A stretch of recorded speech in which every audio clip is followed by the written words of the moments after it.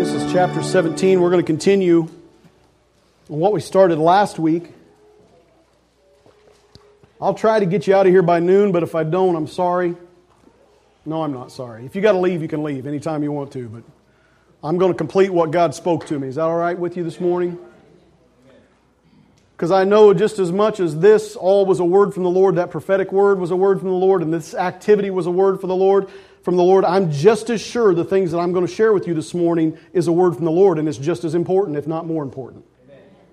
I'm telling you, God's wanting to do a work here. If you turn to Genesis 17, I'll just remind you of some of the things we talked about last week. We spoke about great expectations and the plans that God has for us and wanting to do some things in our lives personally and corporately.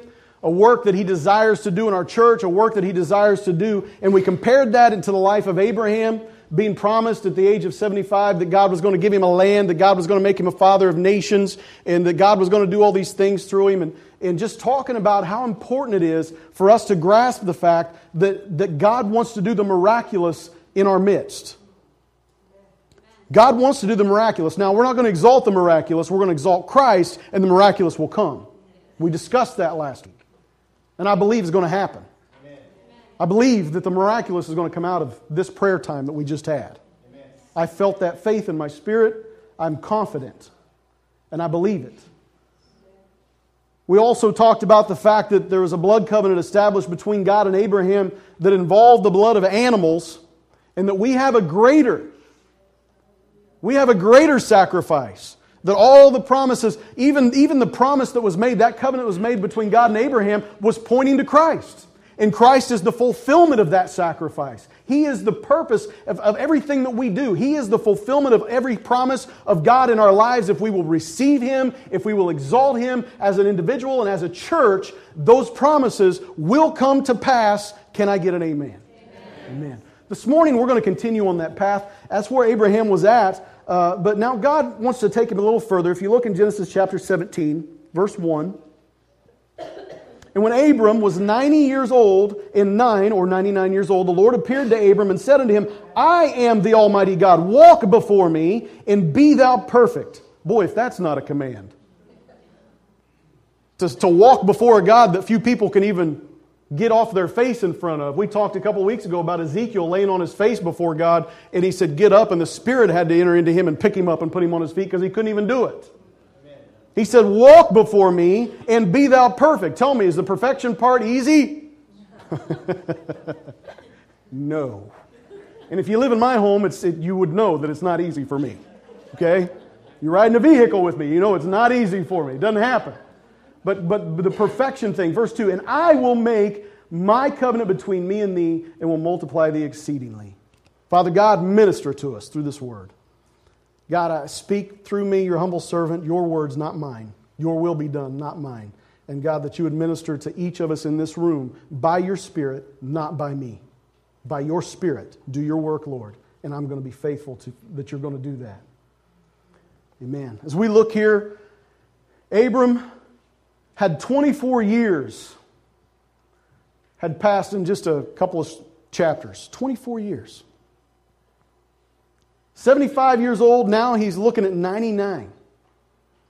He'd been promised, 24 years passed, he has nothing. And in the middle of that 24 years, obviously 13 years prior to this scripture, we see where Abraham took things into his own power, was impatient with God, and said, you know, I don't have a son. I'm getting old. How many of us have ever felt like we're getting old? I felt like that when I started exercising after the first of the year. My legs hurt. My back hurt. Alyssa's jumping around. I'm thinking I'm going to kill her. If I had the energy to do it, I'd slap her around, but I didn't. We know how that story goes. Where Sarah says, or Sarai at the time says, you know, take my handmaid, take Hagar, and she can birth children for me. And we know that didn't work out. You know, we're not going to go into all that this week in depth, but we know that 13 years prior to this time period, Ishmael was born. And Abram took the pathway of his ancient ancestor, Adam. Instead of hearing the promise of God, instead of obeying it and speaking it to his wife in love and leading his family, he chose to allow himself to be influenced by his surroundings to do what was right. You know, it was impossible. I can't have a child at this age, and you know, my wife's barren. She's not had a baby at this point. She's not going to have a baby, you know, at this age now. It's just not going to happen. So he allowed himself to be influenced by her rather than influenced in believing the Word of God. Have we ever been there before? When the doctor says there's no way. You know, when people look at the situation and say, yeah, but okay, but you should. You know what I'm saying? I spoke briefly last week with the fact that we will not, at First Assembly of God in 2011, try to manufacture some kind of move of God. We're not going to do it. Amen. Refuse to do it. That's what Abram tried to do. He tried to manufacture the fulfillment of the promises that God had given him. And he looked at his desire for a son to be greater than to obey and serve and have faith in God. He thought, this has to happen, so I'm going to help God out. You ever tried to help God out before? That's how people always are with like young couples. Oh, I'm going to fix you up. He's so gorgeous, you know, trying to fix everybody up. And April and I are not very successful at that, by the way. We just quit years ago. It didn't work out. Think of Joseph. You know, anytime there's a promise made to an individual, there's always influence. There's always external influence.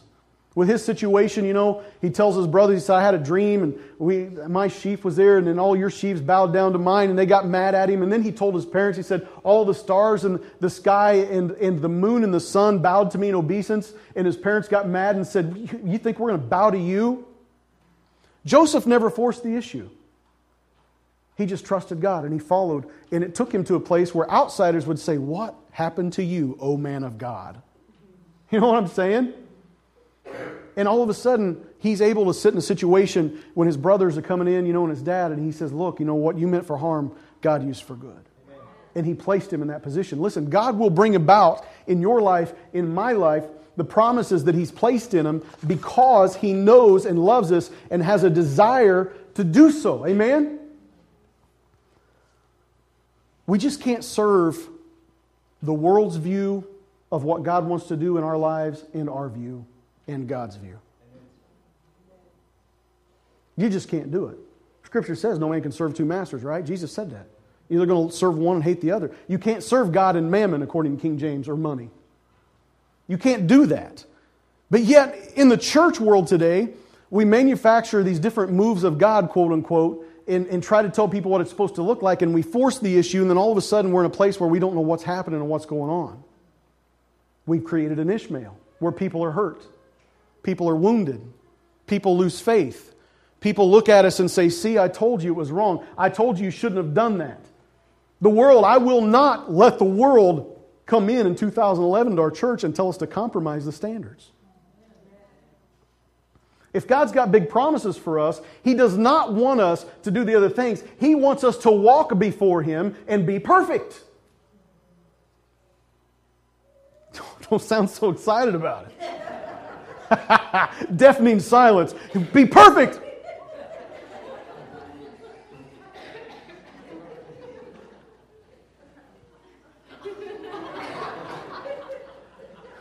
Don't be pointing fingers at Jeannie, Jim. Don't do that. It's your first day back. Be perfect, Pastor Bob. Be holy. Amen. Be holy. We are not going to allow sin to run rampant through our church in 2011. Why? Because God has made big promises for us. God has spoken to you individually, He's spoken to me individually, and He's spoken to this body corporately that's too big and too beautiful for us to put our hand into it and to push something that's going to do nothing but bring trouble. Amen? You want big promises in 2011? You want to see God to do something in 2011? You want God to move in your life in 2011? Then walk before Him and be perfect. Amen.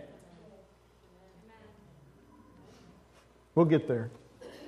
I remember when I was 13 years old, I was at teen camp. Anybody been to teen camp? Get an amen. Love it. I was at teen camp and I was in the old metal building, the old metal tabernacle. Anybody remember that? And I'm just going to say this before I go any further. Everybody always talks about, oh, we had wonderful services in that old metal tabernacle. Those windows, it was so hot in there and those bugs just flying around and biting me. And we laid on that cement floor, and it was just, oh, Jesus just moved. Listen, I've been to both, okay? I was in the old metal tabernacle sweating and wishing the person next to me had put on deodorant. You know what I'm saying? I've been in there and sensed the presence of God. I've also been to many, many, many more services in the new air-conditioned, carpeted tabernacle at camp. And let me just tell you, the presence of God is at both of them. And it's not a bad thing. But I remember being 13 years old, and I was about 3/4 away on the back. Earlier the week, I'd given my life to Christ, and I got filled with the Holy Spirit. And this night, particular night, I was standing there in the back. Service, altar time was over. I'd kind of moved back, and there wasn't a whole lot of people around me. I can remember it like it was yesterday. And I stand there, and there's this African American brother just getting down on the guitar, and I'm going, yeah. And God spoke to my heart, and He said, I will do this with you. I didn't play an instrument. I didn't have anything. Okay, so I go home, I tell Mom and Dad, I said, I feel called into music ministry. And Mom got me a piano, and all I did was play with the drum pads on it. Didn't work out. She got me a guitar finally, and I began to pursue my own thing. I began to pursue my own dreams and desires. God says, I will do that with you. Which was a worship setting with a man leading worship, playing an electric guitar, doing all this stuff. And in my mind, I saw the rock star. You know what I'm saying? So I get my guitar, and I'm in front of the mirror. You know, you got the rock star stance. Growing my mullet out, you know, I'm thinking... It's a true story. Unfortunately, true story. So my desire is I want to be famous. Now get this. God gave me a promise, and then I twisted it. And I let the world infiltrate it. And I let the world dictate what that promise should look like. The world told me this is a better thing than a humble servant. This big exalted thing is way better. So I began to pursue a lifestyle of selfishness. And if I'd let it continue, I would have created an Ishmael in my life that would have robbed me of the promise that I really wanted. You see, God told Abraham, He said, I want you to walk before me and be perfect. And that's where I had to get in my walk with Christ. You see, because what happened here is Abram had a covenant with God. A covenant. You say, what's a covenant? A marriage is a covenant. Think about this for a second. What would holiness be for a marriage? Well, you don't just get married and then forget about it. You know? That doesn't work. That's not going to bring the promises of God into your life. Can I get an amen? It's going to bring a lot of pain. According to what my wife has promised me, it's a lot of pain. It's what it would bring into my life. So glad you're back, Larry. How much infidelity does it take to destroy marriage? It takes small amounts, it takes great amounts. Everybody's different. But a covenant with God without His people living with holiness is doing this. It's taking His name in vain. Amen. And you say, what does that mean? It doesn't mean somebody's saying, oh my God. Or if they say Jesus Christ out of context. Or if they say GD, whatever. And I had friends in high school that their parents would let them say and do whatever they wanted. But the kid would say, oh my God, mother, like that? And the mother would go, you shut your mouth. You just used the Lord's name in vain. Forget the other 12 things He had just said earlier in the conversation. Listen, that's disregarding what the true nature of that is, to not use the Lord's name in vain. To take the Lord's name in vain is to take the name of Jesus Christ upon yourself and to live in an unholy way. Amen. It's to misrepresent God, to take upon yourself, I am a child and of the promises of God, and then misrepresent Him. See, that's what we do when we become a Christian, or we are a church that say we serve God and obey God, and we do not guard our lives in holiness. That's what Abraham had dealt with. And God said, Abraham, I'm not interested in pouring into you all these blessings and promises I gave you just empty-handedly. I don't want you to take my grace for granted. It's here for you, but I don't want you to abuse it. I want you to walk before me and be perfect. I want you to be holy as I am holy. I didn't figure I'd get a whole lot of amens in this service this morning. But Again, like I said, it's the word of the Lord to us. Genesis chapter 17, verse 3. And Abram fell on his face, and God talked with him, saying, As for me, behold, my covenant is with thee, and thou shalt be a father of many nations. Neither shall thy name any more be called Abram, but thy name shall be Abraham. For a father of many nations have I made thee, and I will make thee exceeding fruitful, and I will make nations of thee, and kings shall come out of thee. And I will establish my covenant between me and thee and thy seed after thee in their generations for an everlasting covenant, to be a God unto thee and to thy seed ever after thee.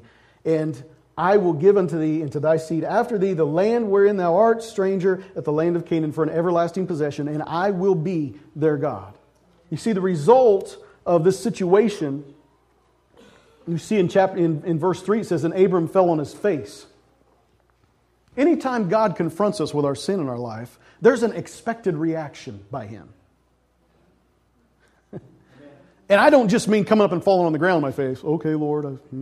I mean reverently in our heart, driving us to a weeping position on the floor, saying, God, I realize all of a sudden your holiness in my sinfulness. Forgive me. And that's where Abraham started. And it's really cool because we see he gives him a new name which signifies and symbolizes a refreshing of that new covenant, a new creation, everything that we understand with salvation through Christ. And then he reiterates and reassures him of this whole covenant thing that he made. But I want us to look at it a little closer in verse 6. To remind him, he said, basically through all this, keep in mind what he had done to create Ishmael. Look what God says. And I will. I will. He didn't say you will, Abraham. I will. In other words, stop it. Stop trying to do it your own way. I don't care if you're 99 years old. I don't care if everybody says it's impossible. I don't care that if you have a 13-year-old kid that's going to be rebellious and be a thorn in your side for your life and the lives of all those for generations to come. I don't care what's going to happen, but listen to me. I will, not you. Is God faithful? He says, I will make thee exceeding fruitful, and I will make nations of thee, and kings shall come out of thee, and I will establish my covenant between me and thee, because you're not good enough, Abraham. I will establish that covenant. You realize that through Christ Jesus, His covenant was with God on our behalf because we weren't good enough to establish a covenant with God? He says, I will establish my covenant between me and thee and thy seed after thee. And if you look at verse 8, and I will go unto thee. I will give unto thee and to thy seed after thee the land wherein thou art a stranger, all the land of Canaan for an everlasting possession, and I will be their God. I will. I choose to. Not because of what you can do, Abraham, to bring it about in your own life. Not what you can do through your self-sufficiency of trying to produce for yourself, but I am the giver of all good things. All you have to do, Abraham, is follow me, obey me, walk holy, walk before me and be perfect, and I will. Is that not the message to our church in 2011? Amen. Get your mind off the things you want, church. Get your mind off the things that you think are wonderful and important. But the main thing to get our minds on is Christ. Exalt Him here in this place. Exalt Him in our lives. And all of a sudden we become a new creation. And when we walk holy before Him, doesn't mean we're going to not make mistakes. But what's your heart say to you? Do you want to make mistakes?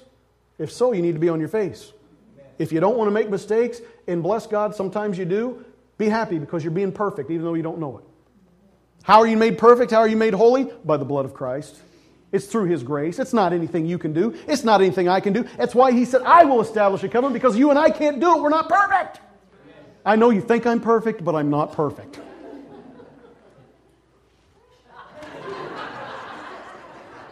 It's the only thing wrong with me.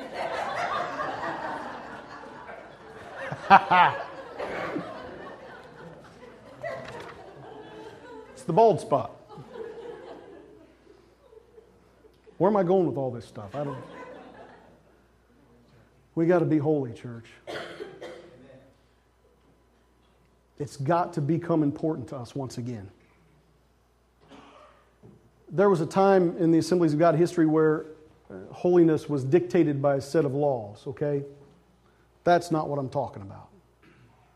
I'm talking about individuals becoming so close with Christ, so close and so aware of the Holy Spirit and the presence of God in their lives that He's going to direct every step, every word, every thought's going to be taken captive. Everything. to where they become a new creation. And all of a sudden, they aren't misrepresenting Christ in their workplace, in their school, in the community, at the soccer field, the baseball diamond, wherever. They're not out screaming and yelling and doing crazy, odd things. But people look at them and say, I'm going to use the term that the teenagers use, okay? They're legit. They're the real deal. They're for real. And all of a sudden, you have an audience. And all of a sudden, you have people saying, I want what they have. Holiness. Not to bring judgment on somebody, to say, I'm better than you. You don't do that, because if you talk like that, you're not. That's obnoxious. But to put yourself up here and everybody down here, that does nothing good for the kingdom of God. What did Jesus do? Did He stay up here? Did He come down here? Holiness with humility. So important. I got to move on because I'm going to run out of time. It's about to get good, church. Genesis 17, verse 9. And God said unto Abraham, Thou shalt keep my covenant, therefore, thou and thy seed after thee and their generations. This is my covenant which ye shall keep between me and you and thy seed after thee. Every man child among you shall be circumcised. And you shall circumcise the flesh of your foreskin, and it shall be a token of the covenant betwixt me and you. And he that is 8 days old shall be circumcised among you. Every man child in your generations, he that is born in the house or bought with money of any stranger which is not of thy seed. He that is born in thy house and he that is bought with thy money must needs be circumcised. And my covenant shall be in your flesh for an everlasting covenant. And the uncircumcised man, child, whose flesh is of his foreskin is not circumcised, that soul shall be cut off from his people. He hath broken my covenant. You see, every time God establishes a covenant, and the youth have heard this 1,000 times, I don't even know that I've shared it with you guys yet, but when God establishes a covenant, He always gives a reminder. Always. When a person gets married, what do they do? You got that ring on there to remind you. Amen? That's just what we have. But that's the natural thing. Let's think about some other things. Let's think about the covenant that was established at the Passover. Let's say Passover. What did God say? He said, they slay the lamb, they put the blood on the door, and God said, I want you to celebrate the Passover every year so that you remember the covenant that I've established. That I brought you, out of Egypt. Think about the blood of Christ. Think about the covenant that was on the cross. Jesus Christ said, what do we have that we do? Do this in remembrance of me. Communion. We have that. We have all these other things. We have the blood covenant of marriage. It's true. There's a blood covenant that was established between a virgin woman and a man when they established their marital relationship and they consummated their marriage on their honeymoon. That's established there. But there's also a reminder, bless God, praise God for it. A lifetime of intimacy that should always point back to that day of that covenant that you established. There's reminders all through the Scripture of covenants. This covenant right here, God said, I'm going to give you a reminder. I'm going to take the foreskin off you. I want you to do it. And I want you to do it to everybody in your household. Let me tell you, nobody ever forgot that day. Nobody. Abraham's 99 years old. So you want me to do what? What you talking about? You know? And he took a sharp stone and did it. And then he not only did that, he had to go through the whole house. And Ishmael's 13. Tell me that wouldn't mess you up for the rest of your life. Hey, Ishmael, come here, I want to talk to you. Wham! I mean, it's done. It's not a good thing. It's a horrible thing. And the world looks in at that. Can you imagine all the other cultures around them, all the pagan cultures? God says basically, Abraham, I'm going to do something for you that nobody else is going to do. Nobody else is going to do that. If anybody knows anything about men don't like to go to the doctor and have to deal with any of that stuff. So God says, I'm going to tell you what, I'm going to do something that you won't like. You're going to do it. And if you don't do it, you're cut off from the people. But with these reminders, God said, listen to this closely, and I'm going to move on quickly, but we've got to grasp this today. The covenant of circumcision, he says, either you do this reminder of this covenant or you're cut off from the people. You don't get to take part in all the blessings of the family and not commit to me, not to have holiness. It's just like a marital covenant. You don't enter well, let's go back to communion, the cross. It says, don't take this, if you take this in an unworthy manner, the communion, take this in an unworthy manner, you're guilty of the body and blood of Jesus Christ. What that's saying is basically I'm taking this communion as a ritual. I don't really care. I'm doing it for my own pleasure and for my own enjoyment. I don't have a covenant with Christ to remember and enjoy. I'm just doing a ritual thing. Put that in the context of marriage. in that covenant. The reminder of the covenant to have premarital or adultery outside of your marriage is to take and try to celebrate something that you are not a part of. And you're guilty of sin.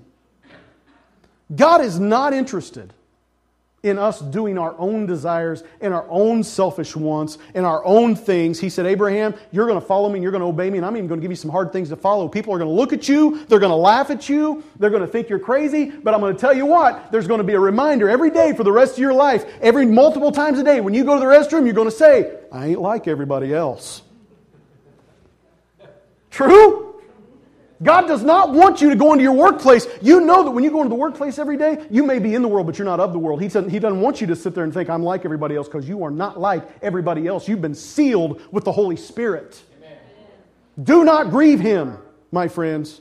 Do not intentionally grieve the Holy Spirit. He is a seal. The circumcision was a seal, a sign, a promise, sealing and finishing out a promise of a covenant that God had established. He said, this is my seal. It's a sign to you. We have received the Holy Spirit, a seal that finishes out and confirms all the covenant that we have with Christ. The thing is He circumcised Abraham's flesh, and He said, now you walk before me and be perfect. I'm sorry, circumcision does not make a person perfect, but the Spirit of God placed within us not only is the seal of the promise, but it's through Him that we have the power to overcome sin and to walk holy before God and to be cleansed and to be drawn near to Him, and the power to go out and to share His Word and to do it with faithfulness, with integrity, and to love God, and people come into the kingdom of God. Amen.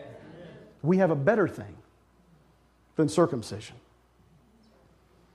Paul referred to it as the circumcision of our hearts. I have a bunch of scripture here to share with you, but I think we got the picture. I do want to read Exodus 33. You don't have to turn there. It'll be on the screen for time's sake. But 33:14, and he said, my presence shall go with thee, and I will give thee rest. This is God speaking to Moses. And Moses said unto him, if thy presence go not with me, carry us not up hence.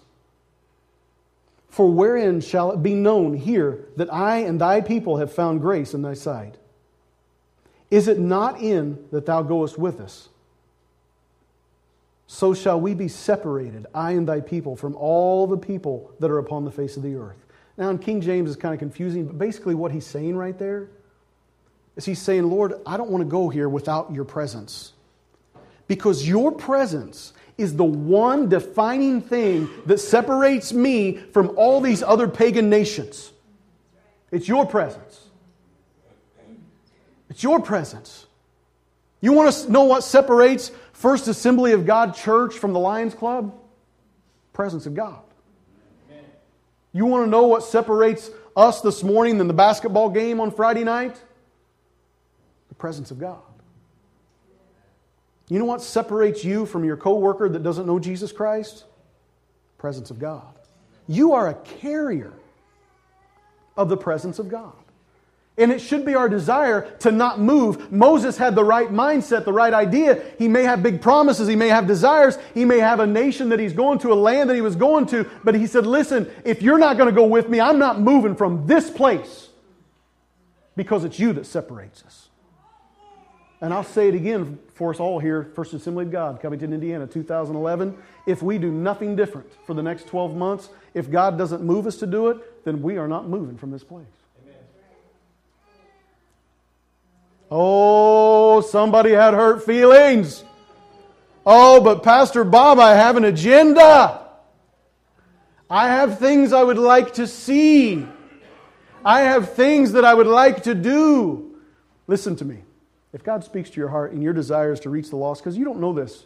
I don't know if you know this, but you elected a pastor that wants to see lost souls saved. Whether you like it or not, some of you are all of a sudden, oh, great.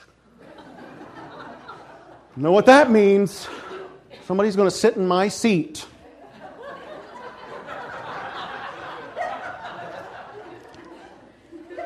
It's happened before. You'll survive. All I can tell you to do is get here earlier.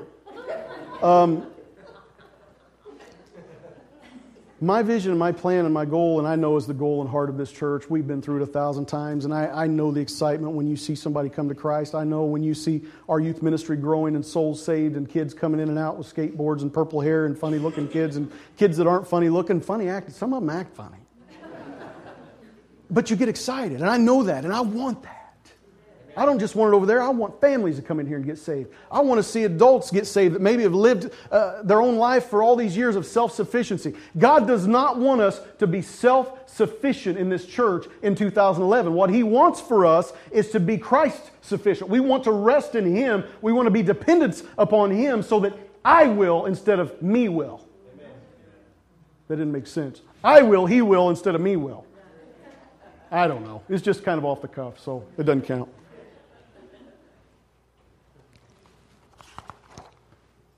Unlike circumcision, the Holy Spirit enables us to live holy. If Lynn had come up and play some music. Ladies, I'm just going to close this out and skip a few things, but because I think we're getting the point. I want to take you back to something I said earlier. When I was at teen camp, I was 13 years old, and I stood there in that big metal building and the bugs flying around the lights and the windows propped open, and just a real vivid memory of an aisle up the middle, one aisle across the middle, and two sections up here and two sections over here. And I was in the back section, kind of in about the middle right-hand side. And I stood there, and God spoke to my heart, and He said, I will do that with you. I will do that with you. And I've got to tell you, church, there were many times over that period that I saw that as a very impossible thing. And I thought, God will never use me. I'm not good enough. I'm not capable. And then I started developing some skills and talents, and I thought, I'm great. I can do anything I want to. And I thought, I could get with a band, we could travel. And then I put my Christian twist on it. Maybe I can get with a Christian band. And all this stuff. I had my hand in it. You know what I'm saying? And then I finally surrendered my life to Christ. I mean, really surrendered to Him. I mean, to the point to where I threw off everything else and I said, Lord, I'm messing everything up. You take it and fix it because I can't do it. And you know what He said? He said, I will. I will. And it was years that went by and I started getting that call in my life again, about 2001, that call of ministry in my life again. And you all were here. You've seen what happened. You've witnessed it. Most of you here before your eyes, what happened with me and my wife. But it was about 2004 or 5, I don't know, 2005. Our kids go to Bond Camp every summer, and our worship team leads there. It's kind of a little camp, and they really shine there, and it's just a great place for them to minister.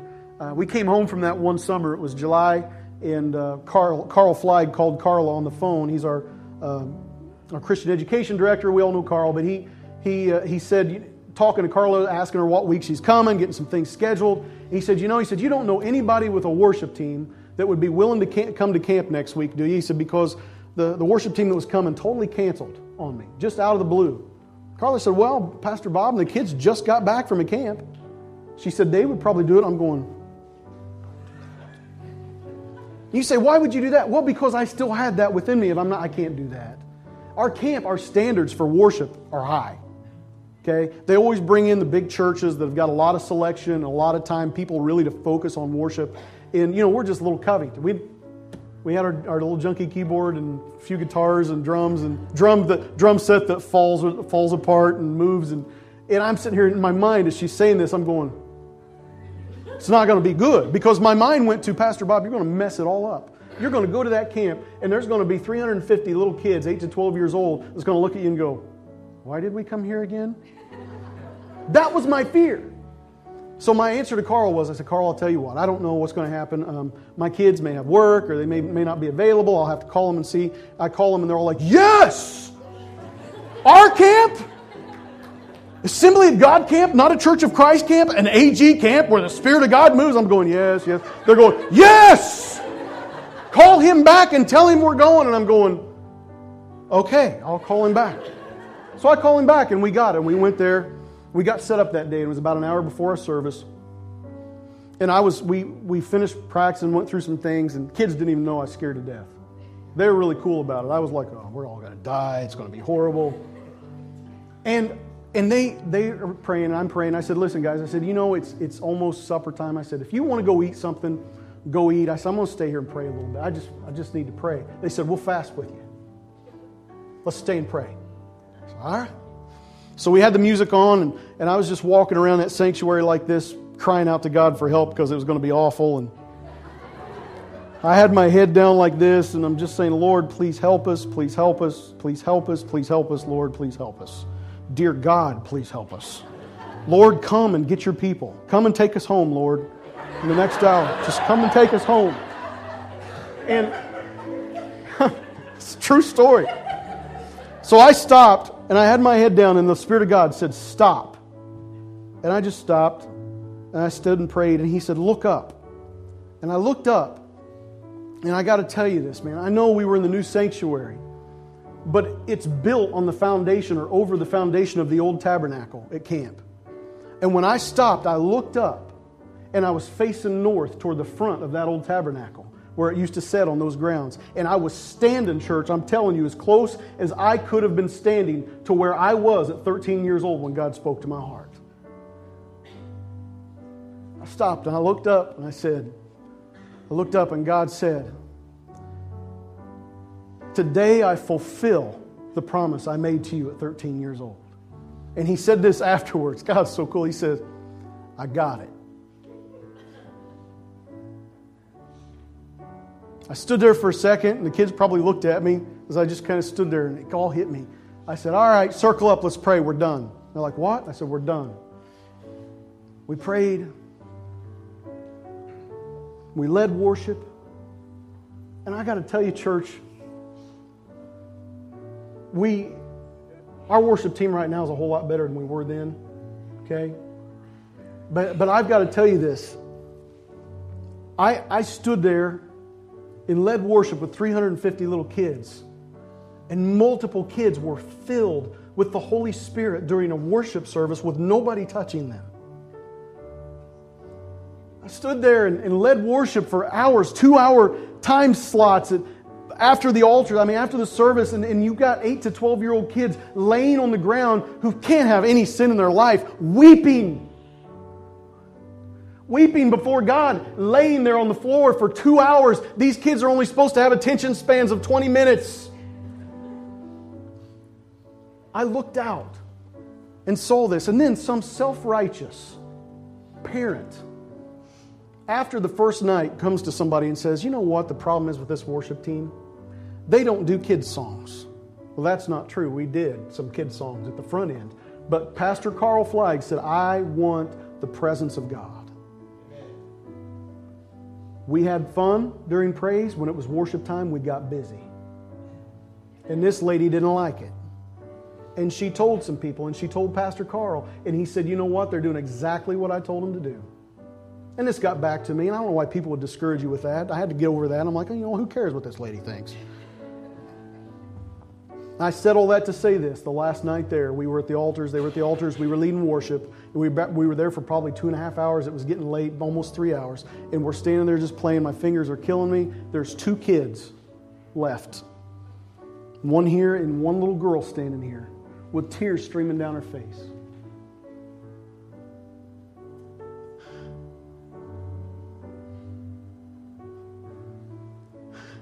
Looking up to heaven and just praying in the Spirit. Praying in the Spirit. I was singing, and as I sang, I looked over and I just watched this little girl sing, pray in the Spirit. There was a woman standing behind her, a man come up from the sound booth. He said, Pastor Bob, he said, you guys can quit, I'll put in a CD. I said, absolutely not. I will do no such thing. We played, and this little girl was standing there, and on the way out, when we were done, that woman caught me at the door. It was the woman that had mouthed off about me the first of the week. That was her daughter. Church, my message to you this morning is very simple. If you will allow holiness to come into your life, if you will exalt Christ and humble yourself, rather than trying to do things your own way and allow Him to do it, He looks at Covington First Assembly in 2011 and He says, hey, I got it. I got it.